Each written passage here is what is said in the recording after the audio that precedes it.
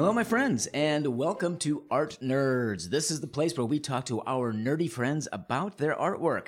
My name is Mike O'Brien, and today I am here with a very good friend of mine, a genius of a man who surprises me at every turn. This is my friend, Mr. Miles Norseworthy. How are you doing, Miles? I'm doing great. Hopefully those are good surprises when it happens. Not just like, time. Yeah, it's not like, oh, okay. I didn't know that. Hardly. No, every time we learn something new about you, the family sits around for like an hour and like, that's really cool.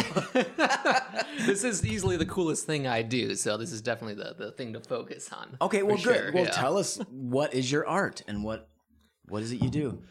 So the art I do is HEMA, which is short for Historical European Martial Arts. And that is that's an incredibly broad term because you can think of other arts that might be martial and might be European. It might even be historical, but kind of what separates maybe some of those things. Like Olympic fencing would be like the prime example of that. So Olympic fencing does fall into this category? So some people might say yes. I think most people within the general HEMA community would say that it does not fall within the HEMA.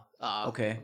And the main reason for that is being that not there isn't any sort of historical basis for like Olympic style fencing. There absolutely is. But the difference is that is sort of it's a continuous tradition. So as opposed to say longsword fighting or fighting with lance or fighting on horseback and all these other things, these traditions at some point basically died off. All the people who did them, all that kind of tradition passing down from teacher to student was gone, and we've just basically been trying to like recreate it based off all of these manuscripts that could be completely different languages. Even if you speak German, you might not even necessarily understand this German because this German is from the 13th century, and you have to try to figure it out. And there's certain assumptions that they make that they assume you know. So when you're reading some sort of manuscript about sword fighting, there's a good example for English longsword sources, of which they are very, very sparse. So most of the sources are going to be mostly German, which is what I focus on, and some Italian, but there's really, at least as far as like medieval stuff, like fighting with long swords and pole arms and stuff like that, like there's nothing from France. I think there might be something from Spain, a tiny bit from England. But like the English sources would be like, okay, you throw a falcon. And then after that, like, wait, what's a falcon? And then nothing's explained. Like, wait, how am I supposed to hold the sword? Am I coming? Like, what's the other guy doing? Why are we fighting? What's the situation? And like, that's never explained. So there's just general pools of knowledge that are missing that you're trying to fill in, is basically. Yeah, exactly. And even the better, or I shouldn't say better sources, but like the source that we mostly work out of is Joachim Meyer, who was a burgher in the 16th century, but he was well respected in his time and after like that. And he goes into like way more detail, but even then, like you'll read through it like, wait, hold on, what am I supposed to do? And then a lot of the times there's just sort of things that like, well, at the time, like everyone kind of had like a basic understanding, like everybody fenced, so to speak. Right. Yeah. So it was a little more common. Like, it's like, oh, you know how to use a sword, but let me tell you about this. So there's that kind of that understanding that the authors are almost always assuming that you have that. 2022, we don't have that at all. Yeah. So how do you go about? I mean, you have your sources, and there's so many threads. Suddenly, I want to ask you about, but so how do you go about filling in those gaps, those pools of knowledge that aren't there anymore, that have no records of them? Do you just practice what you find and then figure it out, or is there some other way? Yeah, part of it, like, you definitely have to put it into action. Like, you can't, like, even in Meyer's book, it's like, no, I wrote this book, and people wonder why I wrote it, because you can't learn fencing just from reading a book, which is exactly what we're trying to do to a large extent. But yeah, it's kind of like, okay, well, you read some sort of, at least in German, they call it a Stück, which translates generally to like a play or a device or a sequence of actions that's trying to kind of like teach you some sort of technique or understanding of the art. A drill of some sort. Yeah. So Okay. like Eastern martial arts, like a kata would basically be like the same things. Like not that you're supposed to do this thing. It's like, oh, okay, I'm going to beat this guy because I'm going to do these 20 different actions in a row. It never works out like that. It's just they're like, okay, if you do this, this shtuk, this kata, okay, there's certain techniques in there that if you're able to like take that apart and kind of like build your own as you're fighting, that's going to make you successful. Okay. So it's kind of when you're going through like one of the shtuks and one of the techniques, they're like, well, one, understanding like exactly what you're doing is like, okay, well, how do I hold the sword? Okay, which way am I stepping? Okay, what's my opponent doing? Because that's not always described. And a lot of it is kind of like reading through it, sometimes checking other sources because they always borrow from each other. So sometimes one source might describe something similarly, and then kind of pressure testing it to some degree and saying, trying to figure out, and also understanding kind of like the context of what they might be describing. Because for a lot of longsword, there might be like armored fighting, might be unarmored fighting, but even when you're in armor and you're on the battlefield, people might not be entirely covered in steel, so maybe you can jab them in the throat with a sword because it's not covered. But if you're fighting someone, if you're trying to somehow fight Maximilian II, he's covered in head of steel, the best steel, like you're not going to cut through that, and you have to use very specific armor techniques, preferably not even a sword. Interesting. Yeah. There's so much. So again, you're basically learning the techniques from the books. Yeah. And then how adept are you at physically doing these things? I mean, I ask you that knowing exactly how adept you are because I've seen you in action. Well, thank you. There are far more people more adept than me, and I'll say it, toss that out there too. Yeah, but me coming as a layman into this. Yeah, because that kind it's of impressive what you can do. Yeah, it's definitely at the end of the day, Hema people are all sword nerds. Like I guarantee you, like 90% of us are like playing D&D and stuff like that. But at the same time, it's an incredibly physically not challenging is the word, but very exhausting activity because part of it. Because I say fencing, I'm talking about swords, but also like it's a very broad category. So like, yeah, you might be fencing with a long sword, but then you go in and now you're trying to wrestle with the person. And like, if it's an armored situation, now you're like daggers, and and anyone who's like wrestled or done jiu-jitsu or judo knows that is exhausting. And now you're doing it, and there's horses crashing around, and you're on the mud and you're in full steel and you're trying to stab a dude with a dagger. So there's like so again, there's like this entire context of what's going on for how you might do these things. Okay. Yeah. So basically, you're prepping for every scenario that you can think of. And there are many scenarios, clearly. Yeah. Just based on clothing alone and armor and stuff like that, let alone weather conditions and road conditions and... Yeah, and it might be a air quotes friendly fight that you're doing too, and you have to engage yourself a little bit differently when you do that. Right. Okay. Yeah, there's one of the guys. He's in Lansing Longsword Guild. He does a lot of this because he had his master's in history as well. He talks a lot about the context. And one specific example of I can't remember the guy's full name. It goes by Gott for short. Okay. You may have even heard of him. He's the one-handed German knight robber knight. Vaguely, yes, that makes sense. Yeah, but so yeah, at some point he was in a battle. He got hit by friendly fire. He lost his hand, but then he had like a steel replacement hand made for it, and he just spent his whole entire life just like completely trouncing people left and right. But he talks about one scenario. And I think this is at the Digestive Worms, and he's working for this particular lord who was married to a Polish princess, and he goes to sit at the table, but he accidentally like musses up the hair of this Polish knight who proceeds to try to stab him. Now, if you try to stab someone, that's attempted murder. You can smoke that dude. But God, in this situation, just says, I think he takes out his small sword and he just beats the crap out of him with the sword. It's like technically he could have killed that guy legally. But at the same time, that guy was a Polish knight, and then his lord was married to a Polish princess. So even though he would have been necessarily justified in any other situation, now there's political conditions behind it as well. Yeah, exactly. So it's like, you can't kill us, dude, because even though you were in the right, well, now this prince is going to be mad, your boss is going to be mad, he's going to lose face, and now you might end up getting executed, even though a guy was trying to stab you for messing with his hair. So it's just, there's a lot of... So much. Yeah. That's amazing. That's amazing. Okay, now how many do you deal with? How many different types of weapons does FEMA deal with? So and then there's also the question of when does one sword become another sword, or how do you distinguish between different weapons as well? Long sword versus short sword. Where is that measurement? Yeah, so a lot of the terms that we use today in HEMA, in fact, a lot of the concepts, not even just for the swords in general, tend to be anachronisms. So what we're doing when we use what we usually call long sword, the Germans in that time would have been, it's a sword, it's a Schwert.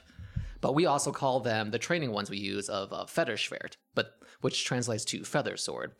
Okay. But at that time, they didn't call them feather swords. That came some time after. I'm not entirely clear. There's someone wrote a paper on it specifically, so there is an answer. I just know offhand when it comes. But they would have called it a long sword. We call it a long sword. Then there's we also Meyer does Dusek. And a Dusek is basically kind of like a proto saber. So most people know what a saber is. Then you ask the difference of, okay, well, what's the difference between a saber and the difference between a saber and a Dusek, or the difference between a Dusek and a Messer, which kind of came before that? What's the difference between a Messer and an arming sword? What's the difference between an arming sword and the short, Roman gladius or spada and stuff like that? And it's the answer to that question is, they're all swords. Eventually, they're just all swords. Exactly. It's just it's a sword. Do you use it in one hand? Are you using it in two hands? Are you more stabbing with it? Are you more cutting with it? Are you doing both? And it's, so kind of saying, it's kind of hard to say. So then does it mean that your techniques in the fighting techniques are all dependent on the weapon? In terms of, do you adjust techniques depending on the weapon? Yeah, there are definitely certain techniques that work far better for certain weapons. A really good example might be, for instance, a small sword. So modern Olympic fencing, the foil is and was, no one's doing small sword duels as far as I know today. But yeah, so a small sword, with a few exceptions, is purely a thrusting sword. So it has a triangular blade. There's usually no edge or not much of an edge. So any sort of technique with a small sword, you can't really chop someone's hand off or anything else like that. So there are some restrictions for that. Pokey. Yeah, straight.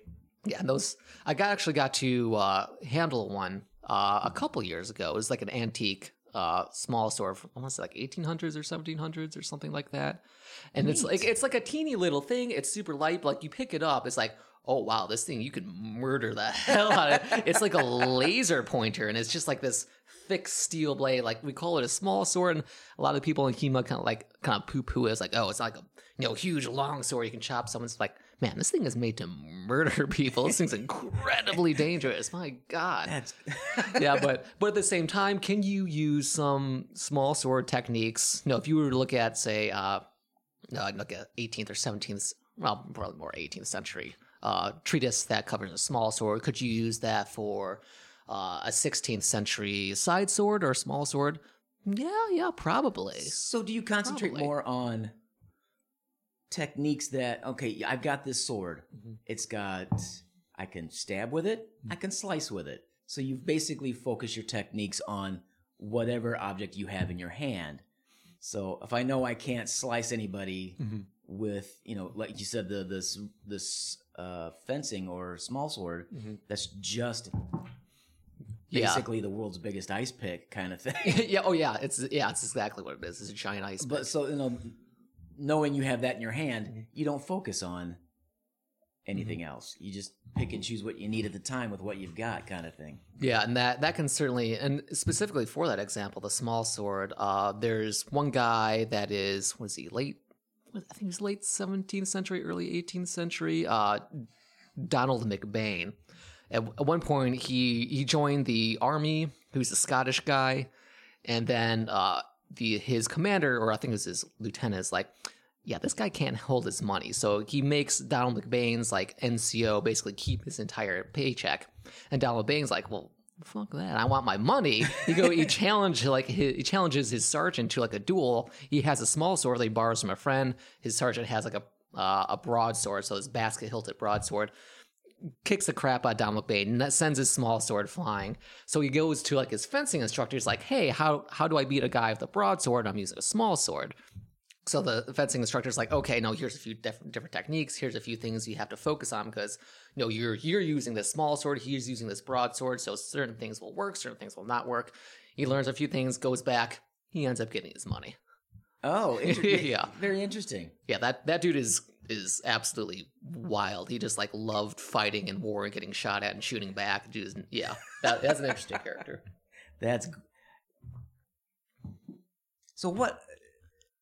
So these are the kind of people that write the stuff down for you. Yeah, it's a mixed bag. So yeah, Donald, I had a friend of mine who's actually, I think he was reading Donald McBain too, and like he's having a hard time understanding it because like what are these words? But then he started like saying it out loud, and he realized he was like speaking in like in a very heavy like Scottish accent when he was doing it. Because like standardized spelling is like fairly like a modern sort of thing. So people just spelled things out as they say them. He's like, oh, okay, that's what he's saying. Got it. So that guy was kind of a wild card, but other people like Joachim Meyer or like other people, Peter von Danzig, especially when you go older and you kind of think of like this medieval European concept where you have like the what do you call them? You have those who pray, those who work, and those who fight. So kind of those who fight, especially in the German tradition, you have the Fecht books. Those are usually the kind of the people who would be writing them. So it's like some sort of knight. And then there's also the question of like why they might write them. So for like Joachim Meyer in the 16th century, who wasn't a knight, he wasn't nobility or anything else like that. He was very much writing this book and other books with a very specific audience in mind. So you wanted to, I think this one's for, I don't know, the Elector Palatine or something like that. So it's like, dearest prince, who's super awesome. I know you love fencing and swords because you're a super great guy. I wrote this book and you should totally check it out and maybe hire me. So a lot of times So one was a resume. Oh yes, very much so. One was a training manual of sort. Okay, interesting. That is a bit. Yeah, and sometimes we have no idea. And sometimes it's just there. Yeah, like the earliest is usually called 133 or 033, and there's like a few. Was it Walpurga? I forget the name, but most people call it just 133. It's like mostly just sword and buckler. We don't really know we don't know who made it or why it was made, but it's the oldest extant European fighting treatise that we have. How old? I think that one I think it was 13th century, if I recall correctly. Yeah, I think pretty sure that's the 1200s, at some point. Is it 12th century, 13th century is 1200s, and that's pretty much the middle of the Dark Ages, right? I guess it depends. Well, I don't think I would call it the Dark Ages. The medieval, yeah. Yeah. Oh, yeah, there's a... Yeah, it's I think most people put the Middle Ages between 1000 and 1500, give or take, something in there. Yeah. I think some people put like 1450 at the latest. I think some people put 1500. Yeah, because you're getting the Renaissance and Shakespeare in the late 1500s. So. Yeah. That makes sense. Interesting. How... Okay. Yeah, Shakespeare makes fun of, I think, one or two different fencing masters at the time. Does he really? Plays well. Yeah, so in Romeo and Juliet, for example... when who's the Mercutio and I think it's in the fight where he ends up getting killed too. Right. He makes the comment that like I'm the very butcher of a button. There is an Italian fencing. There's a lot of Italian fencing masters at that time they're working in London, and one of them like had this was very bold. So like he's so good at thrusting, he can choose like any button on a man's chest and he'd be able to put his sword through it as he wished. So he was kind of like Shakespeare is referencing that fencing master that his audience would have apparently known. That's interesting. Yeah. That's really cool. That's super cool. Now I got to do Romeo and Juliet again. Interesting. What is your favorite style, weaponry? Where do you land in the thing that is just the coolest of the cool?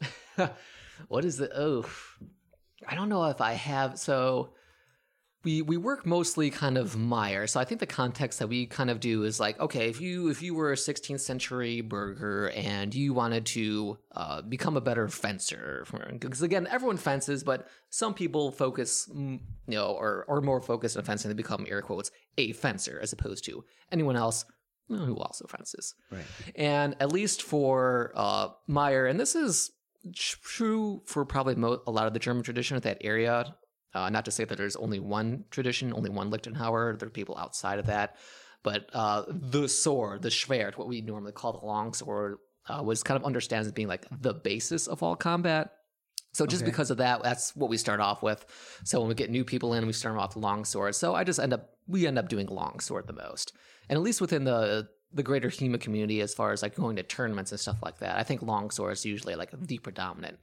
And then after that, there's the Dusek, there's rapier, there's dagger, there's pike, there's halberd, and then just straight wrestling for Meyer. So what is your favorite?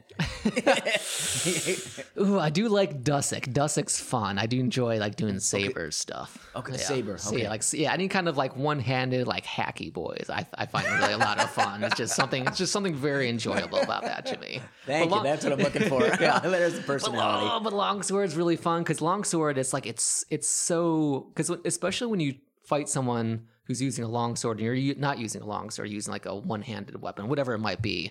One thing that becomes like really apparent is just like, it just comes at you from like every single angle, because the ability to put like both hands on it and do like those the short edge cuts and stuff like that. Right. It's like it's a very powerful weapon. It's a very unpredictable weapon. You don't really appreciate that until you don't have a longsword and you're trying to deal with it. Like, oh, Jesus Christ, they're coming at me from everywhere.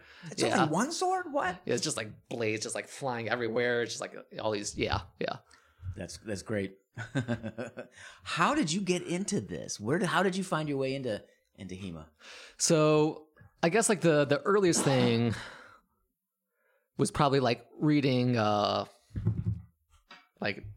King Arthur and the Knights and stuff like that. I'm like, when I'm like, 8 years old or whatever, like, oh, this is really cool. I did do Olympic fencing starting when I was like 12 or 13. Really? So I did that for a few years. Yeah. Like we see on TV. The thin blades. Yeah, like the super whippy blades and stuff like that. So I did that. I did mostly foil, which is what most people start off with. The other two being air quotes saber and epee as well. Okay. And then I remember when I was 15, so my first kind of like introduction to HEMA was reading George Silver, who was kind of a contemporary, came a little bit after Joachim Meyer as well. He's an Englishman as well. And I remember reading his little treatise and thinking, like, what the hell do I do with this? Because like the way he just talks about, well, first off, he hates Italians. Italians are the worst fencers ever. Every single Italian should be ashamed of themselves. Get those Italians out of England. They don't belong here. We should fight like the old Englishmen did. But like he's right, and he like talks about all the fencing. But like when you read it again, like when you don't have that context at times, like I don't know anything more about fencing after reading this. So like that didn't really help me. Spent 10 years in the Army, came out of the Army, came to University of Illinois, and I just like, well, like I always had an interest in it, always wanted to do it. I was aware of HEMA, but there was never anyone close to me that ever did it. Just ended up Googling it, and there's like, oh, there's a HEMA club nearby. And I went there, I'm like, yep, I'm doing this. This is my thing. I'm hooked. I'm never going to stop until I die. So you just, yeah, this is cool. I'm done. Yeah, and then I showed up like, what's a Dusek? Is that like a chunk of wood or something? It's just like, yeah, I had no idea. It's just like, oh, I found it, and like, I'm going there. I'm beelining it to that, and I've been doing it ever since. That's fun. That's great. How do you collect weapons? I know you have some. I do. Yeah, all the weapons I have are very much like, I wouldn't say I collect them so much like that all of them have a very specific purpose. So like the first thing I did, the first kind of sword purchase I did was like a synthetic, because like I want to have something of my own so I can practice at home and do that. Okay. And they're like, okay, well I need to have steel, because synthetic and steel, like they handle very differently for everything. So then I got like a technical fetter. Then it's like, well, I want to go to competitions. A lot of competitions don't allow this specific sword that I have. So then I got one, the more traditional Federschwert that most people think of when they do know what a Federschwert is, that looks like that one's like, okay, well, I also need to do something with rapier. So I got the air quotes Meyer style rapier, which isn't actually a Meyer style rapier. It's just like a kind of rapier / side sword. So I can do that. And now I ordered a Dusek, so I can do like a steel with the Dusek. So everything is just like, okay, well, I want to work on these techniques from the book. So I want a sword that like best represents that. Okay. And then once I have that, yeah, I don't really have a desire to get like I want to have like 20 Duseks hanging on my wall or anything else like that. You just want a complete toolbox. Yeah, I just want like okay, every sword in its place and a place for every sword sort of thing. Yeah. What's a Dusek again? A Dusek it's usually referred to as a wooden training weapon. In fact, I'm going to show you a picture. So yeah, because when I first started looking it up, I was like, the hell is a Dusek? Because like I'd never even heard of it before. And when I started actually like Googling it, and if you Google it, you'll find like a bunch of like dudes like chunks of wood whacking each other. But there's a bunch of pictures there too. But a Dusek was like an actual steel sword that you'd go to war with. In fact, there's is it Finnish collection? I think it's a Finnish collection, something Scandinavian. There's actually a fairly well preserved collection of very early 17th century, so very, very shortly after Meyer's period of time by a few decades, of Duseks. I think they called them Tesaks. So the word Dusek itself comes from a Czech word that means, I think, something like boar's tooth or like horn or something like that. Okay. But it's also kind of based somewhat off of the Messer, and you'll find sources where they'll call the Dusek the Messer, and they'll change between those two. And there's also like some sort of Turkish-Hungarian kind of influences that are in there. And then you kind of have it becomes the word Dusek that the Germans end up using, or Tesak in the case of more northern Scandinavian countries. Yeah, I mean, you say houndstooth. I'm looking at these pictures he's showing me, and it looks like a long fang. Yeah, exactly. About as long as your arm. But also, I noticed that the handle of swords looks like each sword is like half of a pair of scissors. In terms of this, kind of is, yeah. In terms of the handles, it's not what you think of as your original pommel and the hilt and that kind of thing. It's just a wide blade with a hole in the end of it. Yeah, that seems to be pretty common. There are different styles of that Dusek. I think there are ones where like there's an opening, so there's kind of like a bit coming over the top for a kyon, and then there's kind of like a little bit, and then there's an opening kind of in the middle as well. And then I think maybe these don't have nagels. So I'd mentioned like kind of Messer and Dusek. They're basically the same thing. So what came before with the Messer, basically you had like a slightly curved blade, one hand. Sometimes they're two-handed as well. And you had what was called a nagel or nagel, I think is the proper pronunciation, which is just like a little bit of metal that like covered your knuckles. Okay. So there's like a little bit of like complex, but for the actual like steel sharp not non-training Duseks, it was a far more complex hilt. So you're going to have like shells and steel bars going all around have that it. Hand protection. Yeah, it's almost like they're almost like basket-hilted sabers, so to speak. So it's a very, very fancy looking, very, very Renaissance looking saber, more or less. Because this picture you're showing me, these look like you could lose finger in a heartbeat. Oh yeah. You can use. What's in here? It'd take me a while to find it, but there's one source. I think it's in Talhofer where it shows like a guy's like entire hand being chopped off, and then I'm getting domed with the Messer. So yeah, you can definitely lose an arm with some of these things. Many of them were very choppy, but there was a lot of variability. Some were longer and a little more dexterous. Some were like absolute cleavers too. Now I'm assuming you and your cohorts don't use sharp blades. Usually not. No. Very, very usually not. Like I do have a sharp just to like practice doing the cuts, just to make sure like okay, I have good edge alignment when I'm actually doing the cuts. So like when I am sparring or doing drills like that, I can kind of like keep that in mind where I'm like, okay, would that have been a good cut? Would that have done what I wanted to do? So you do have one to practice on. Yeah. So I do have a sharp steel longsword as well that I use. The weather's getting nice. I'm probably going to be doing some more test cutting years in the near future too, now that's not freezing out and covered in snow.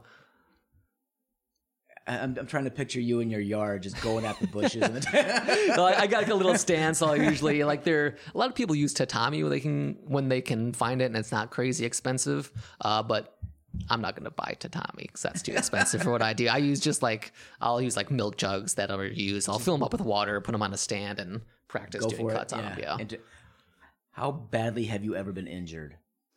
Oh, I think the worst I've ever had is I got a good strong hit on like the tip of my thumb, and I had like a little tiny like line of like almost a blood blister underneath. I think that's about the worst. Oh yeah. I think a couple bruises here and there, and that's pretty much it. Is that pretty much across the board with the group itself, or? Do you sit around and swap horror stories? I think the worst injury I've ever heard was like resulted in a lawsuit, and that was like 2-3 years ago, and that was somewhere in Oregon. There's like a guy who just like showed it was like his first day. I think they were doing longsword, and like the instructor did something incredibly wrong, and like the point when ended up going through the guy's eyeball and partially into his brain. Yeah, so that's the worst I've heard. No one's died doing HEMA as far as I know, but that's the worst injury I've heard so far. Wow. It's usually like, I strained a muscle, or I have some sort of problem with the shoulder or hip. Those are the most common. Okay. And then after that, it's probably. Hopefully, it shouldn't be a concussion. There's no reason to ever have a concussion in doing HEMA, but some people just gotta chud out with it. And then usually it's like some sort of breakage with the finger. Often with like, I hear the most is like pinky doing saber, because like it's not the most well protected thing. And then usually for longsword, it's like the thumb gets broken, if anything. Right. It's just kind of hanging out there. Yeah, I would imagine I would have imagined it'd be more. Like little broken bones and beyond the hand. Usually not, yeah. I don't think I've heard of anyone. I think that the worst injury I've seen, this was at Midwinter Armistice last time I was there. And there's another one the 12th of this month. I might go. I haven't registered for it. But someone was swinging way harder that was ever appropriate, and they got what we call waffled, where basically their fencing mask, like kind of sword hits the fencing mask hits them in their face, in the head, and then you kind of get this cut in the shape of the actual mesh of the fencing mask, like on their face. Waffled. Yeah, and it just like bleeds a lot. So it's really nasty. Just a shallow. Yeah. Because just thin skin on bone and like. Yeah, it's just a wire mesh just like smash into your face. Yeah, I've heard a couple other people getting it, but I saw that one happen. Everyone, and I guess that's one thing that seems to be very different, the culture of HEMA versus like other, like if you've heard like Battle of Nations and Bohurt and stuff like that. I have. And there are some people who will do both, but generally, like when that happened, and there's other people around. Like one guy's like, if I had just done that to someone, I would feel like a complete piece of trash if I had done that. Like it's generally just like, hey, if you're doing something that's hurting someone, like you were wrong. You need to control. You are failing to do the art. Okay, you're being a dangerous idiot to everyone else. So there's a solid discipline behind. Yeah, but HEMA as well. I don't see that so much for like the Battle of Nations and Bohurt people and stuff like that. I'll see like, yeah, you roundhouse kick. Like, I'm sorry, who's roundhouse kicking people in the 13th century in Eastern Europe? That's not and there's Jews like trying to concuss each other and stuff. It's like by all means, have your fun. Do your thing, but it's just like it seems to be a very different culture between those. So it sounds like also your HEMA is into it for the historical accuracy to a certain degree. Yeah, I'm still not, because like Bohurt, there is one document from Bohurt. It's actually a French document, because they kind of base it off of like melees within their tournaments, like medieval tournaments, which they definitely did, and people did get injured and killed in them sometimes. So there is that element of it. But as far as like how they do things, it's not entirely clear to me. Maybe I just haven't seen the document. They don't seem to talk about it or refer to it at all. The only thing I saw there is like, as far as like practicality within the melee was, if someone falls down, a bunch of squires should surround the guy to make sure he doesn't get trampled and injured. I've never seen that in Bohurt, so the only thing I've seen that they could do that would absolutely be historical, they don't do. So I don't know. It's a bit of a mystery to me. So they're just playing to play. Yeah, there's a lot of just like let's do MMA, but in steel. Okay. Well, if that's your thing, have fun. Yeah. Not knocking it. It sounds like fun. They have a good time. Yeah. Yeah. I don't think I could. Yeah. You've mentioned many competitions that you've done. Is that this, and of course, just the sheer joy of the learning of it and everything else. Do you ever perform with this? I mean, does the group do demonstrations, performances, Renaissance Fair kind of stuff, or actually, I think we just talked recently about that as well. So I wouldn't say we don't really do demonstrations or anything else like that. As far as like our activity, it's always like, no, we have a class. It's it's educational for the people that are there, and some people might go to tournaments. Assuming it's not a cheap hobby, and most of our students are like college students, so they can't afford $1,000 worth of equipment to go and do a tournament. So, right? Yeah. Do you show off for like once a year? Do you do some sort of? Because I know. Well, I asked this because last year Miles did fight choreography for a play we did. She Kills Monsters, and he taught all of us newbies, which was a blast. Yeah, how to handle these long swords and these wonderful pieces of he calls their practice equipment for you. Yeah. But they worked great for us, and we had a blast. We had a blast.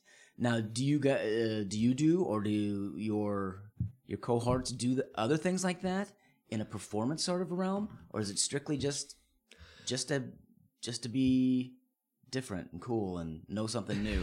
I would say it's mostly the second. I do know some guys, SoCal Swords. I believe they at least advertise that if there are people that are doing some sort of historical movie, that they're available for like technical expertise. So there are people who definitely do focus on that. As far as like doing it strictly for kind of a display, we haven't really done that.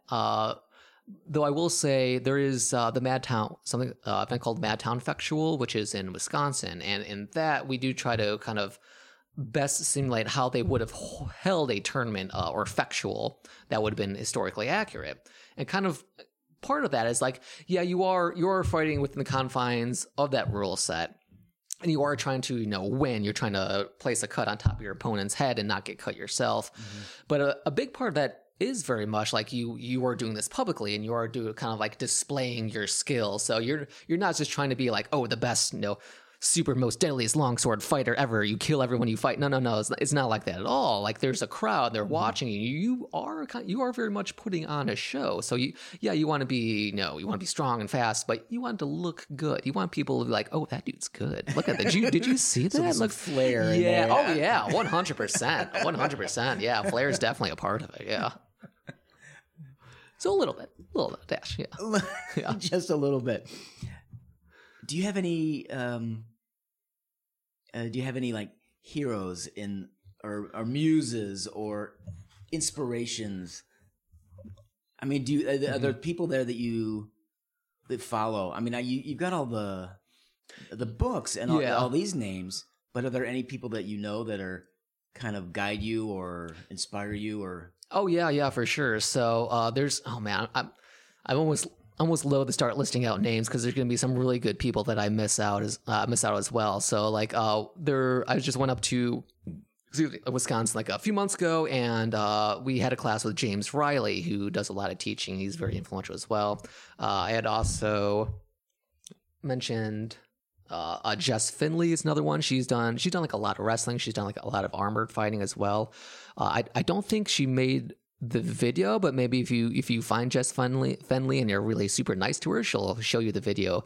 But she did like a bunch of research about how a lot of the ideas and the nomenclature that we use for the techniques are actually based on hunting, so like that, which kind of goes back to the fact that a lot of this art was for those who fight. This was the knights and the nobility and stuff like that. So she was a great source. She always has really informative thing. Adam Franti, who I mentioned him earlier as well, who's up in Lansing, Michigan. So I think he has a couple publicly available videos. So if you go to I think it's the Lansing Longsword Guild On their YouTube page, he has some of his videos, so some of his lectures that he gives, and he gives a lot of context about kind of like what it meant to be to fight. He recently gave one about Children of the Sun and why the fencers, again, everyone fences, but the real fencers are depicted as like children of the sun, and kind of like the artistic motifs that go along with that, and kind of what we can get from that as well. There's another guy who's in, again, he's on YouTube as well for, I think it's Meyer Freifechter Guild in Hamburg, Germany. He's been working his way through like all the different Stuks and stuff like that from Meyer as well. So so if you're like, hey, I want to get into this, there's no group around me, and you're like, you have the book, you're looking at the Stuk, you're like, what does that look like? I think I pretty much agree with most of his interpretations. I don't think I've ever really disagreed with any of his stuff. Not to say that he's right. Maybe we're just both wrong in the same way. But he's been like a great resource for doing that stuff and going, so you can kind of see like, okay, that's how he's holding this. Okay, that's what he's doing. Yeah. Stuff like that.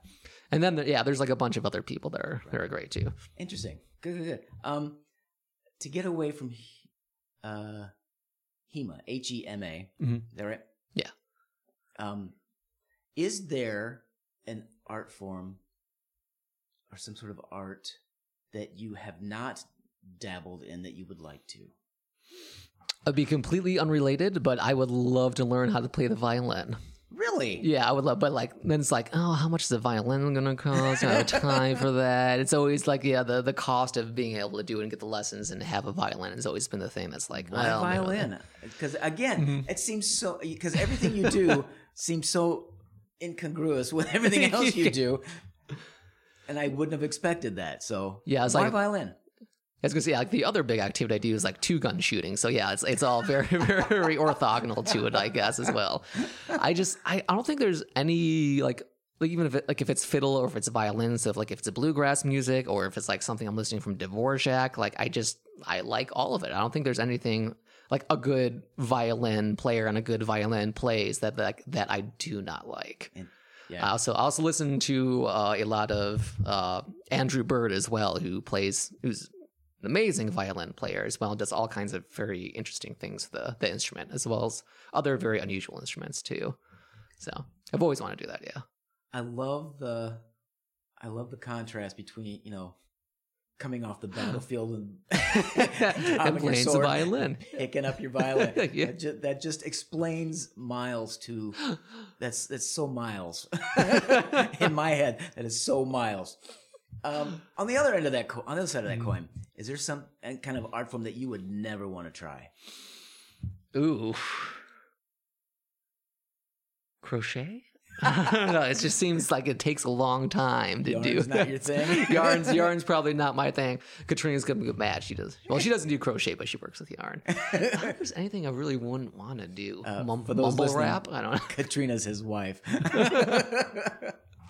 Yeah, I guess like anything I wouldn't want to do, I might not even consider to be art, I guess, at that point. That's fair. That's completely fair. Harmonica? Yeah, I probably wouldn't want to do harmonica. I feel like I would hate to know how to play the violin. I just feel like, I guess this is true for the violin too. Like the time span you have to get from starting to like not being incredibly annoying to everyone around you is fairly long. That's definitely true for the violin, being a fretless string instrument. I think bagpipe falls into that category. Yeah. Oh, 100%. Yeah. Okay. One last question. Where can we learn more about your artwork, your art? I would definitely say Bjorn Ruther, that's his name. Bjorn Ruther, BJO with umlaut, RN Ruther, and he's on the Myers Guild Hamburg is probably like the most exhaustive resource that you can find on YouTube. Adam Franti has a lot of good stuff. He has a lot of work specifically the Dusick that he has too. So I think he has like 4 or 5 different lessons going over the basics of like Dusick fighting. Jess Finley's good. But the absolute best way to do it is to go, I think it's like HEMAclubfinder.com or something like that, and just like find people in the area, find a club that's local, and just like say, okay, what are you guys doing? How do you do it? And if there isn't a club local, you might just have to start one yourself. That would be cool. Yeah. Need more people doing it, the better. The more people, the better. Yeah. Yeah, 100%. Awesome. Thank you so much for it's been fun. spending your afternoon with me. This, again, like I say, every time I talk to you, there's more to you, and it's just fascinating to no end. Well, thank you. I can't thank you enough. And go out, find a friend, and start teaching yourself how to historically fence and sword fight. Historically stab each other. There you Historical go. stabbing, yeah. Or not. Or maybe just cutting. Don't let mom know. Yes, most importantly.